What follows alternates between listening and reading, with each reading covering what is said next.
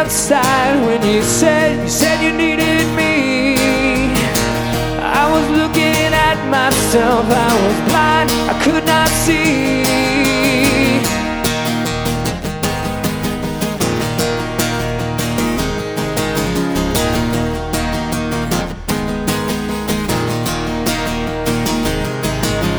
The boy tries hard to be a man. His mother takes him by his hand.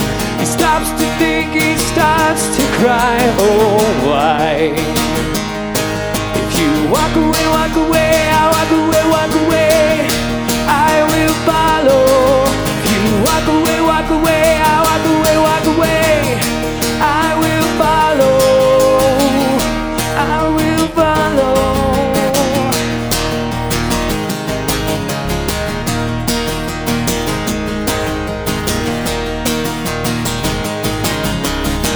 I was on the inside when they pulled the four walls down. I was looking through the window, I was lost, I am found. If you walk away, I walk away, I will follow. If you walk away, I walk away, I will follow.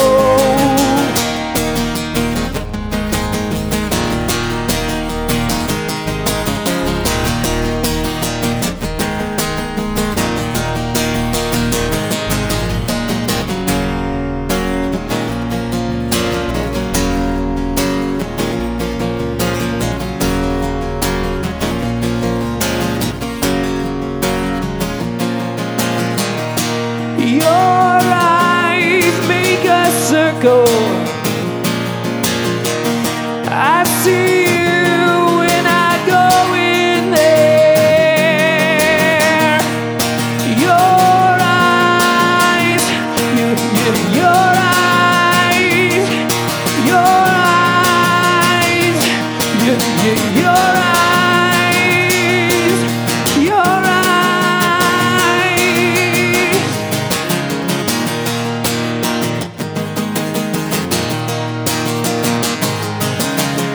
Walk away, I walk away, I will follow. If you walk away, I walk away, I will follow. I will follow. I will follow. I will follow. I will follow.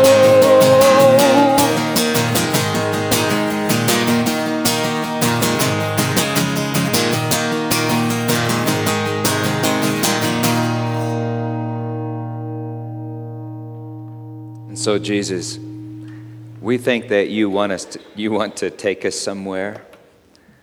So please now, through the power of your Spirit, help us to follow. Amen. Good morning. For the last several weeks, I think 3 weeks, we've been looking at the prologue to the Gospel of John. And we've been talking about the Word, the Logos, the reason that was with God and is God, the creator and sustainer of all, the very foundation and fabric of all reality. In verse 9 of chapter 1, we read that he was coming into the world. And last week, we began talking about John's view of the world, that there are two worlds, two kingdoms, two ages, two times, our time and time beyond time. So the eternal is invading time. The kingdom of God is invading the dark kingdoms of this world. The Logos has become flesh and is invading in the form of a man. John the Baptist, greatest of all the Old Testament prophets, tells us that he is unworthy to untie this man's shoes. He cries out that this man will baptize with Holy Spirit. He will baptize with fire. John 1:34, and I have seen and have borne witness, cries John, that this is the Son of God. You see, John the Apostle is preparing his readers for an invasion of utterly epic proportions, the apocalypse. And as you know, John is the author of the Apocalypse, that is the Revelation. In fact, a few years ago, I wrote and published a book on it. But John has set the stage for an invasion. And in the next verse, the invasion begins. How do you invade the world?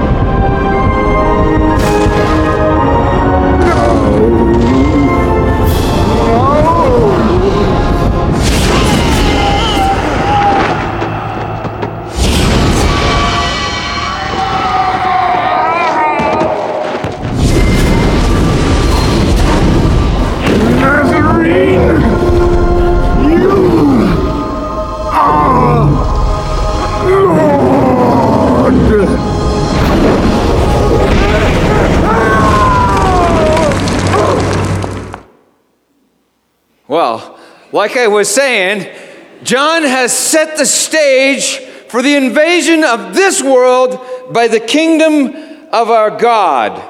John 1, verse 34, where we left off, "And I have seen and have borne witness that this is the Son of God." Next verse. "The next day again, John was standing with two of his disciples, and he looked at Jesus as he walked by and said, 'Check it out, the Lamb of God.' The two disciples heard this, and they followed Jesus. Jesus turned and saw them following and said to them, 'What do you guys want?' And they said to him, 'Rabbi,' which means teacher, Rabbi, where are you staying?" He said to him, well, come check it out. So they came and saw where he was staying, and they stayed. They hung out with him that day because, it was like about 4 o'clock. Now, I don't know about you, but to me, that seems just a tad anticlimactic. You know what I mean? You may think to yourself, well, dang, I could do that. And that's an interesting thought, because later in the Gospel of John, Jesus will say, as the Father sent me, so send I you. Whatever the case, this is the long-awaited, prophetically foretold invasion of the dark planet, the apocalypse of Jesus. And so we ought to ask, how do we explain such an anticlimactic invasion? Such an unapocalyptic apocalypse? We'll think this through with me for a little bit. In verse 18, John wrote, no one has seen God, the only begotten Son, from the bosom of the Father, he has made him known. Exegeomai, like we said, Jesus exegetes God. If that were a noun, in Greek, you might say it like this. Jesus is the apocalypsis. Jesus is the revelation of God. That's what apocalypse means, revelation. And Jesus is from the kolpos, the bosom of the Father. It's where you place your ear, right here, to hear a person's heartbeat. Jesus is the logos, the rhythm of God, become flesh. The way music in the air becomes a dance. And perhaps that is how he makes God known. Perhaps the invasion looks a little more like this. Remember this? Oh, No. sorry. Oh, no. It's a feeling, a heartbeat. Good going. Good going. Good going. Don't try so hard. Good going. Good going. Close your eyes.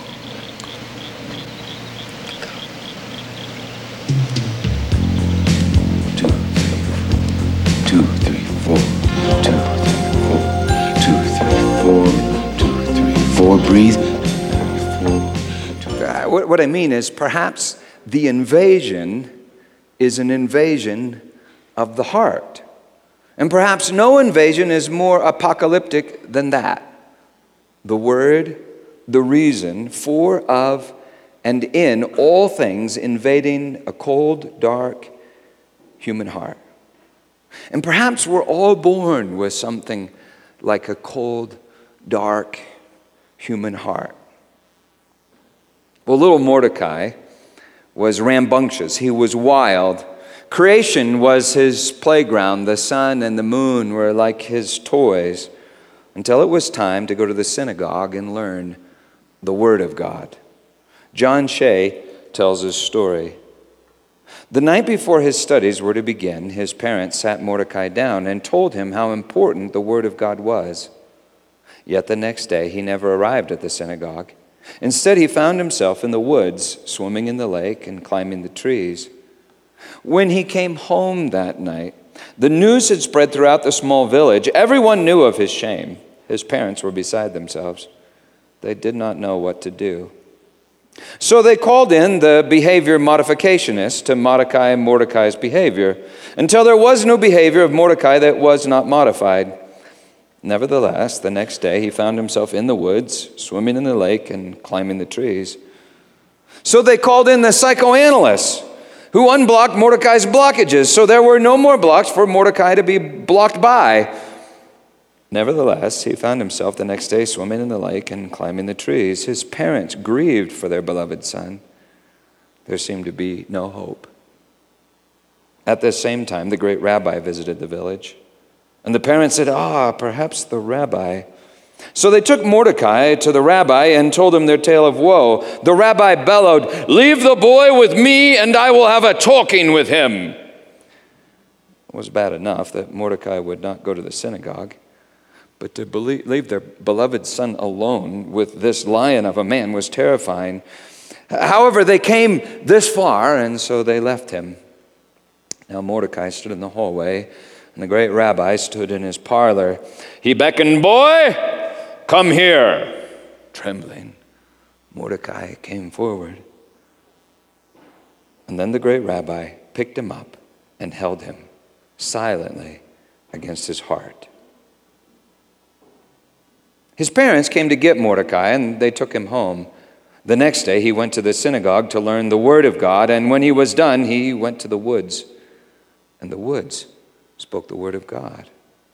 He swam in the lake, and the lake sang the word of God. He climbed the trees, and the trees danced the word of God. And Mordecai spoke the word of God, sang the word of God, danced the word of God. And Mordecai himself grew up to become a great man. People who were seized with panic came to him and found peace.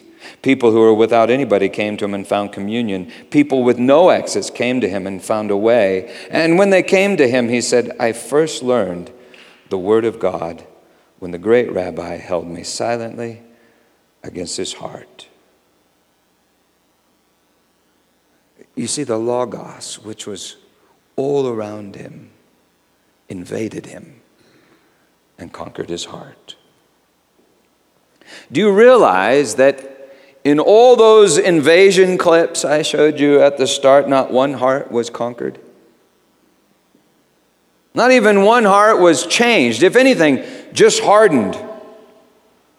We tend to think that Jesus wins because he has superior firepower. I mean, the same firepower as the world, just more of it, you know? And so that last clip, Megiddo, the Omega Code 2, that's one of those supposedly biblical end-time revelation movies. Did you notice that even in that clip, God's firepower looked pretty much exactly like the firepower of the aliens in Independence Day and the War of the Worlds? God just had more of it. And because of it, Satan was forced to kneel. And Scripture does say in 3 places, every knee will bow and give praise. But study those verses and you'll see it's real praise, freely given praise from the heart. From the heart. How do you conquer a heart? Well, I have a theory that Satan doesn't have knees and he doesn't have a heart. But this is my point. God's fire does conquer hearts. It's a categorically different kind of fire. It's a holy fire. Paul said the weapons of our warfare are not carnal. They're not worldly, but have divine power to destroy strongholds. And read that in 2 Corinthians, and you see he's talking about hearts. Well, certainly God has superior firepower. I've seen him do stuff like that to Satan. Superior firepower, but it's not just superior in amount, it's categorically different in substance. It's holy, it's divine, it's apocalyptic. And now check this out. According to church history and the evidence in the text, the John that wrote the gospel is the very same John that wrote the apocalypse. The apocalypse and the gospel are both the revelation of Jesus. One records his invasion from the perspective of heaven, and the other from the perspective of this earth. So the invasion in John 1 is the same invasion that's described in the Revelation. It's not that Jesus won't bring time to an end. In the end, he will. It's just that he's bringing it to an end all the time. And it's not that he won't one day melt all things with fire. It's just that this day he might baptize your heart and melt your heart with the very same fire. It's not that he won't conquer all things in the end. It's that he wants you to see him who is the end, conquering all things right now. The Word, the Logos, from the bosom of the Father is revealing his victory now. In Revelation 19, John sees heaven opened. And the Word in flesh, with eyes a flame of fire, riding a white horse and conquering the world, the armies of heaven in his train. I mean, maybe John is saying that when you speak the Word, even now, you're in that army. And the writer is writing now, even now, here and now, invading now. And you may have noticed this if you've been reading John 1, studying along with us. John 1 is divided into 6 days. The 7th day, which John also calls the 3rd day, is the miraculous wedding supper at Cana. The Revelation, is overlapping series of 7s, culminating in the marriage supper of the Lamb. As we saw in Genesis, all time is a series of 7 culminating in the new creation. You see, John 1 is the story of the eternal Word invading time now. This is that, and that is this. You see, we think that one dude hanging out with another dude talking word is unimportant. For it to be important, you need workbooks and schedules and classes and degrees and programs and governments and armies and cool lasers and nuclear weapons. But John's telling us, no. That's all mist and vapor compared to the power of the Word, the Logos. If you want to change the world, you have to know the Word, the Logos, the rhythm, and then you got to get close enough to folks that they can hear your heartbeat. It's called making disciples. And that's how Jesus invades this world. And he says, as the Father sent me, so send I you. So this is our invasion strategy too. Make disciples. This is how to invade the world. Number 1, go for a walk. Verse 35. The next day again, John was standing with 2 of his disciples, and he looked at Jesus as he walked by and said, "Behold, the Lamb of God." Like Jesus, enter another person's world and go for a walk. That's called incarnation. God incarnate. God incarnate. God in meat. He entered our world, wearing our skin, talking our language, and you are to do the same for other people in their worlds. One Sunday at our church in California, the children's director had this great idea. And so she got a guy to dress up like Jesus and ride a donkey through the hallway of the children's department as the teachers all said to the kids, "Hey kids, look, it's Jesus." The kids were so terrified. I mean, what kind of weird God would ride a donkey in a children's department? They were so terrified because this Jesus was so strange. I mean, Becky, maybe you even remember this. You were in that church. Gwen, the children's director, told me that one toddler was so traumatized they had to go to the sanctuary and pull out their parents to come help. One 3-year-old told Gwen, I'm never saying my prayers again. They ran in terror from what they thought was Jesus. And they took comfort in the real Jesus. Jesus in meat. They all ran to Gwen, and she held them tightly, silently against her heart, her kolpos, her bosom. See, Jesus wasn't in the donkey. He was incarnate in Gwen.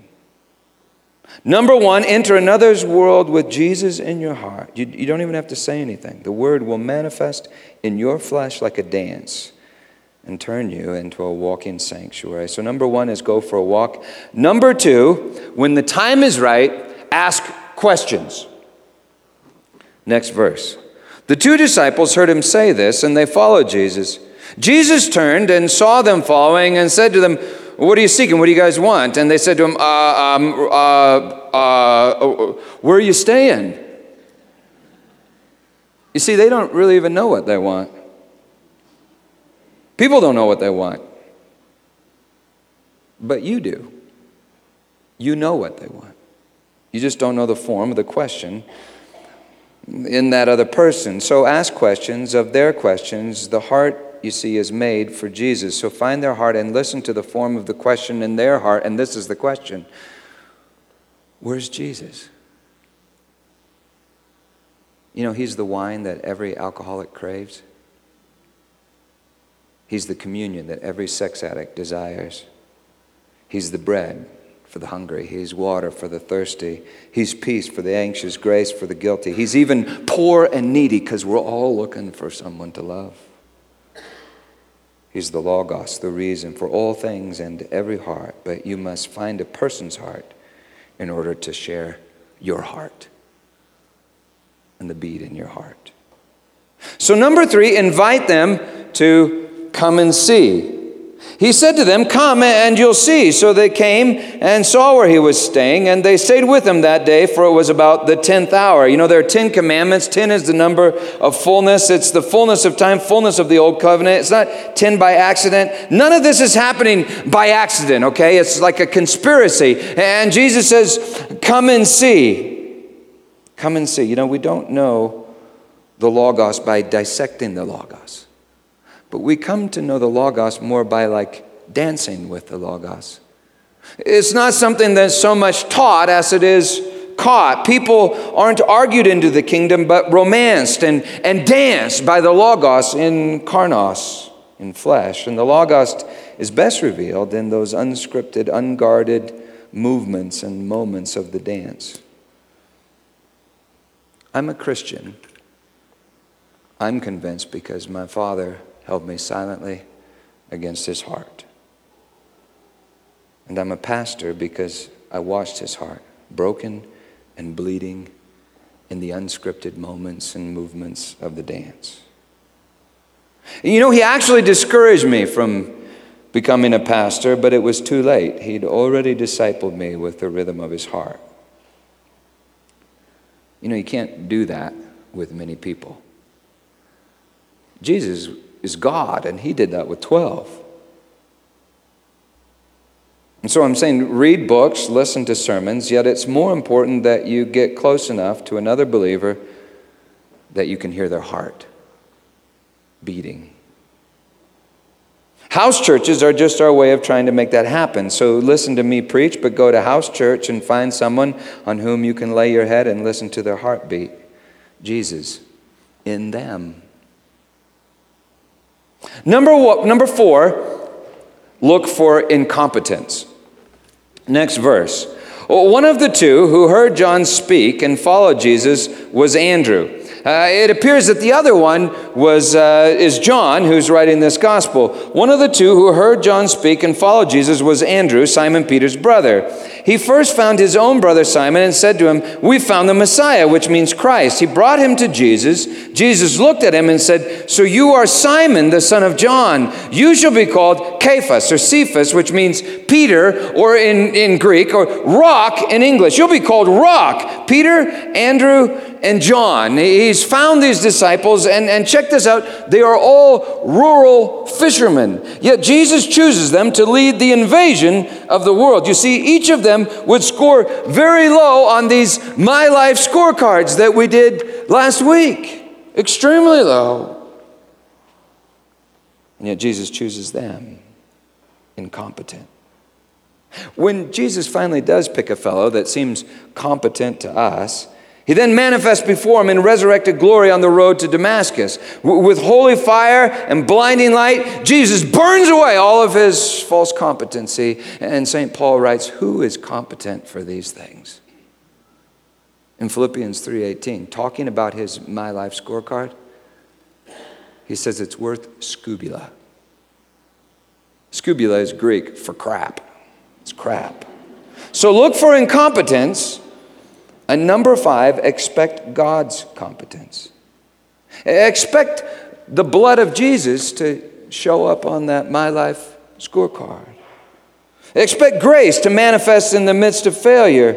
You know, Peter really failed, and yet Jesus still said, "On this rock I will build my church." Jesus was perfect, but none of us are perfect. So don't wait for the perfect person to disciple you. And don't wait to be perfect before you're willing to disciple someone else. You see, I think Jesus expects us to disciple each other. So the Jesus in you disciples another. And the Jesus in the other disciples you. What matters is that you get close enough to hear the heartbeat. 2 years ago on a Saturday, I was tried on the floor of the Presbytery of the West. It was perhaps the most difficult moment of my life. In front of my friends, family, church, and peers, they read the result of this vote, the verdict. In that moment, 15 years of ministry, hundreds and hundreds of relationships, and my life scorecard all just got literally shot to hell. And in that moment, right at that moment, unscripted in front of all those people, my friend Andrew just grabbed my head and held me silently to his heart. My head just pressed into his kolpas, his bosom. I've thought of that millions of times since that moment. For in that moment, I think I was being discipled by Jesus the Christ. The heartbeat of the great rabbi in my brother Andrew's chest. Look for incompetence and expect God's competence. Number 6, dream God's dreams for the people in this room. Jesus says, "You're Simon, but I'm calling you Rock." Jesus knew Peter would deny him in fear, but he calls him the Rock and turns him into a rock. God has a dream for Peter. He has one dream for Peter, and he's got another dream for John. And so that's number 7. Dream God's dreams for individual people, unique people. We're not all the same, and we're not all supposed to be the same. Peter's called the Rock, and John is known as the beloved disciple, the disciple whom Jesus loved. That doesn't mean he didn't love the others, but that's what John wanted his identity to be, the disciple whom Jesus loved. But you know, when Peter first met John, remember what he called him? Son of Thunder, Thunder Boy. Because you see, John was into apocalyptic superhero kind of stuff.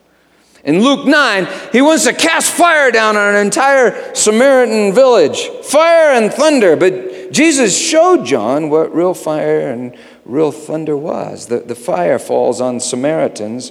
It does, but it falls as the Holy Spirit in Acts chapter 2.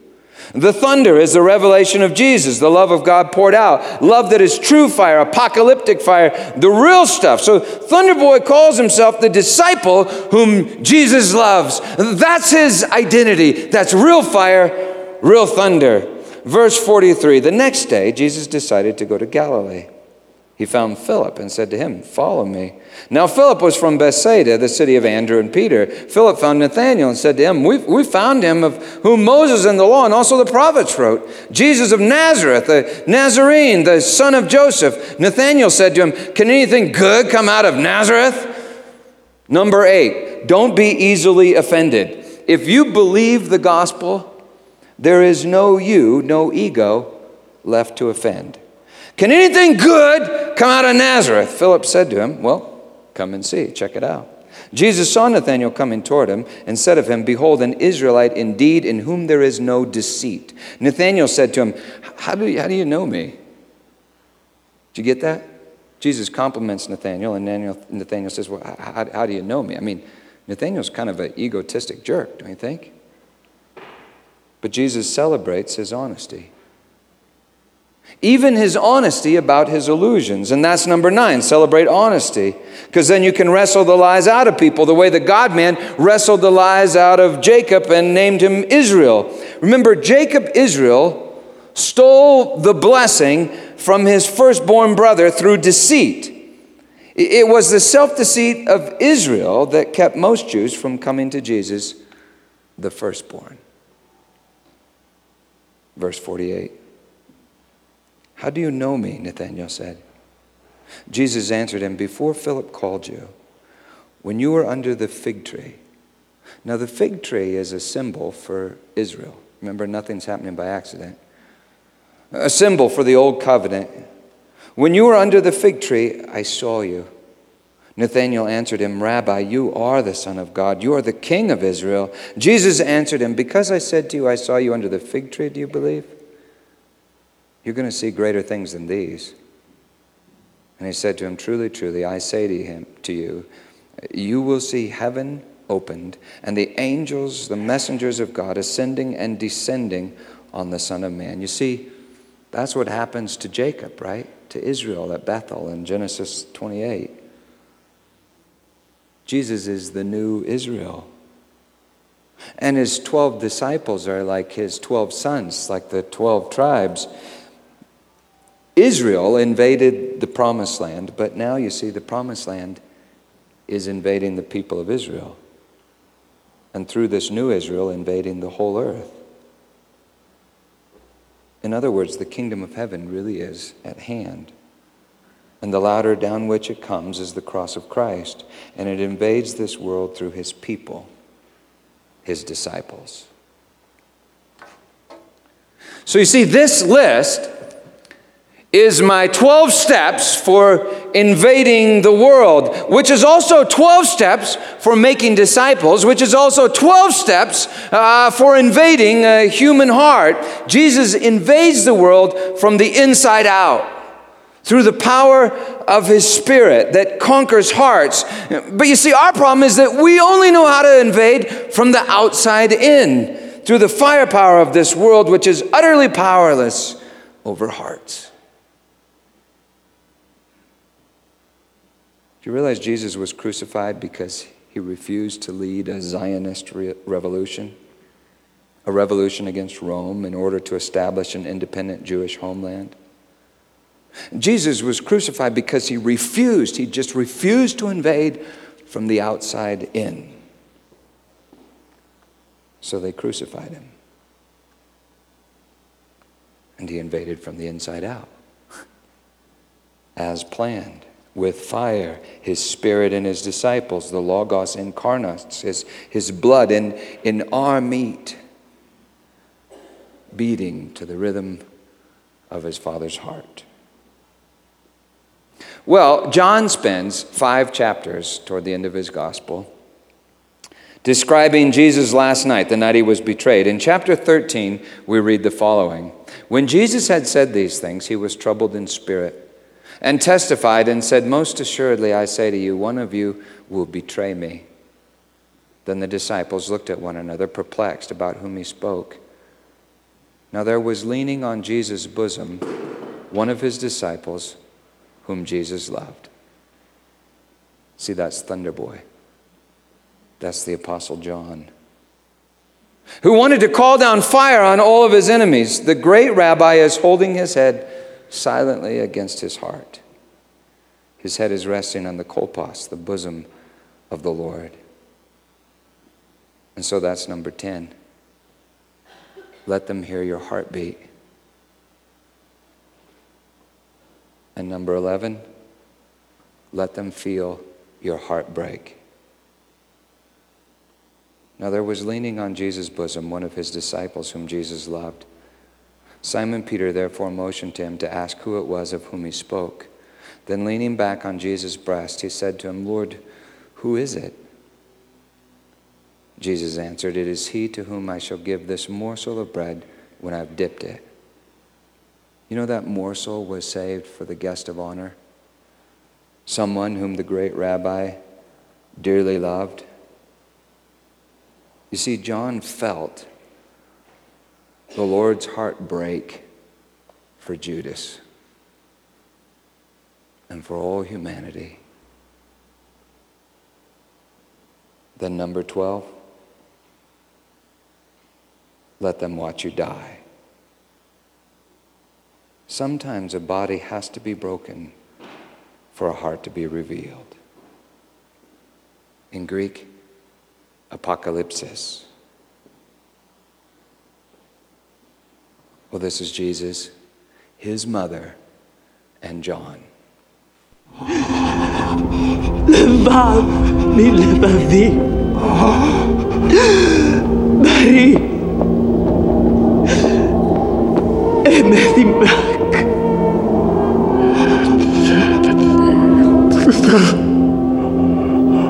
לא, הוא פרקי. יוחנן ברלו.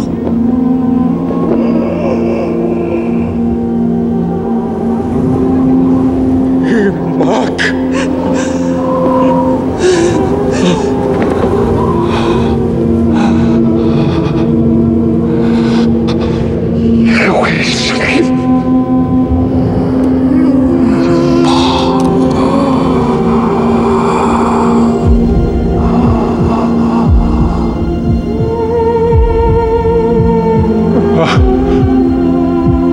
dead dad. I've got...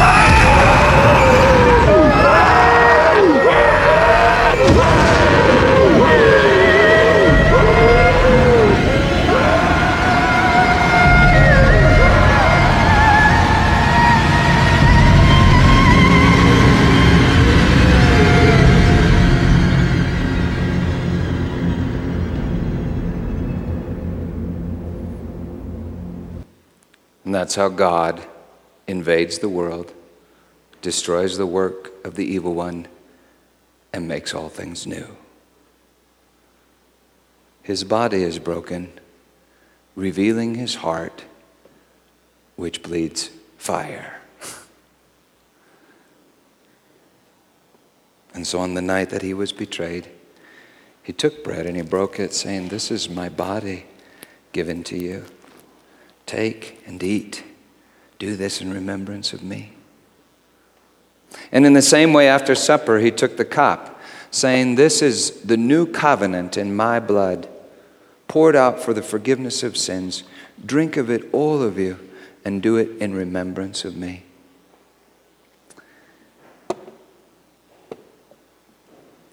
If you want him, if you want to follow him, come to the table, tear off a piece of the bread, dip it in the cup. There'll be 2 stations. The light cup is juice, the dark cup is wine, and they're both the blood of the Father, moving to the rhythm of his heart in your veins.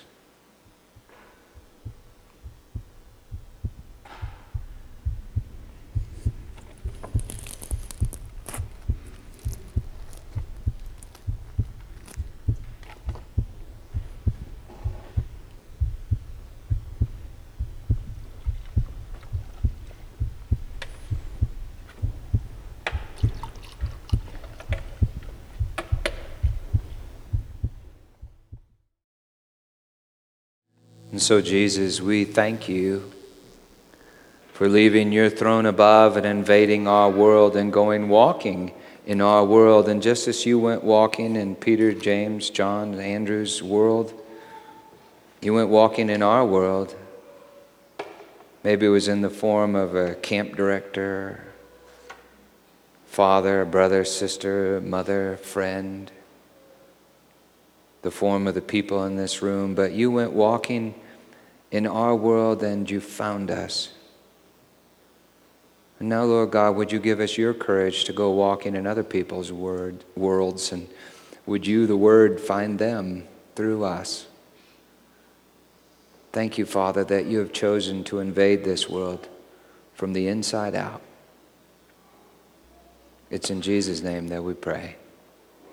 Amen.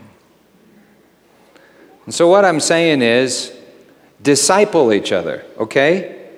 And I can't script that for you. Can't give you a notebook or what. I mean, I could, but it wouldn't be the real deal. Disciple each other. Hang out together and talk word.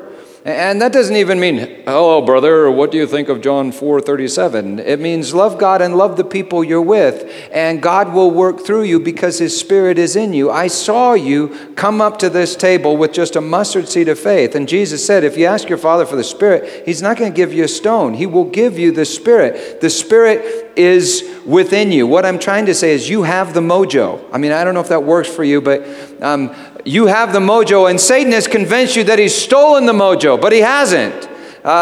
Jesus the Christ is within you. So disciple each other, hang out together, love each other, because Jesus is at work in you. In other words, believe the gospel. Amen.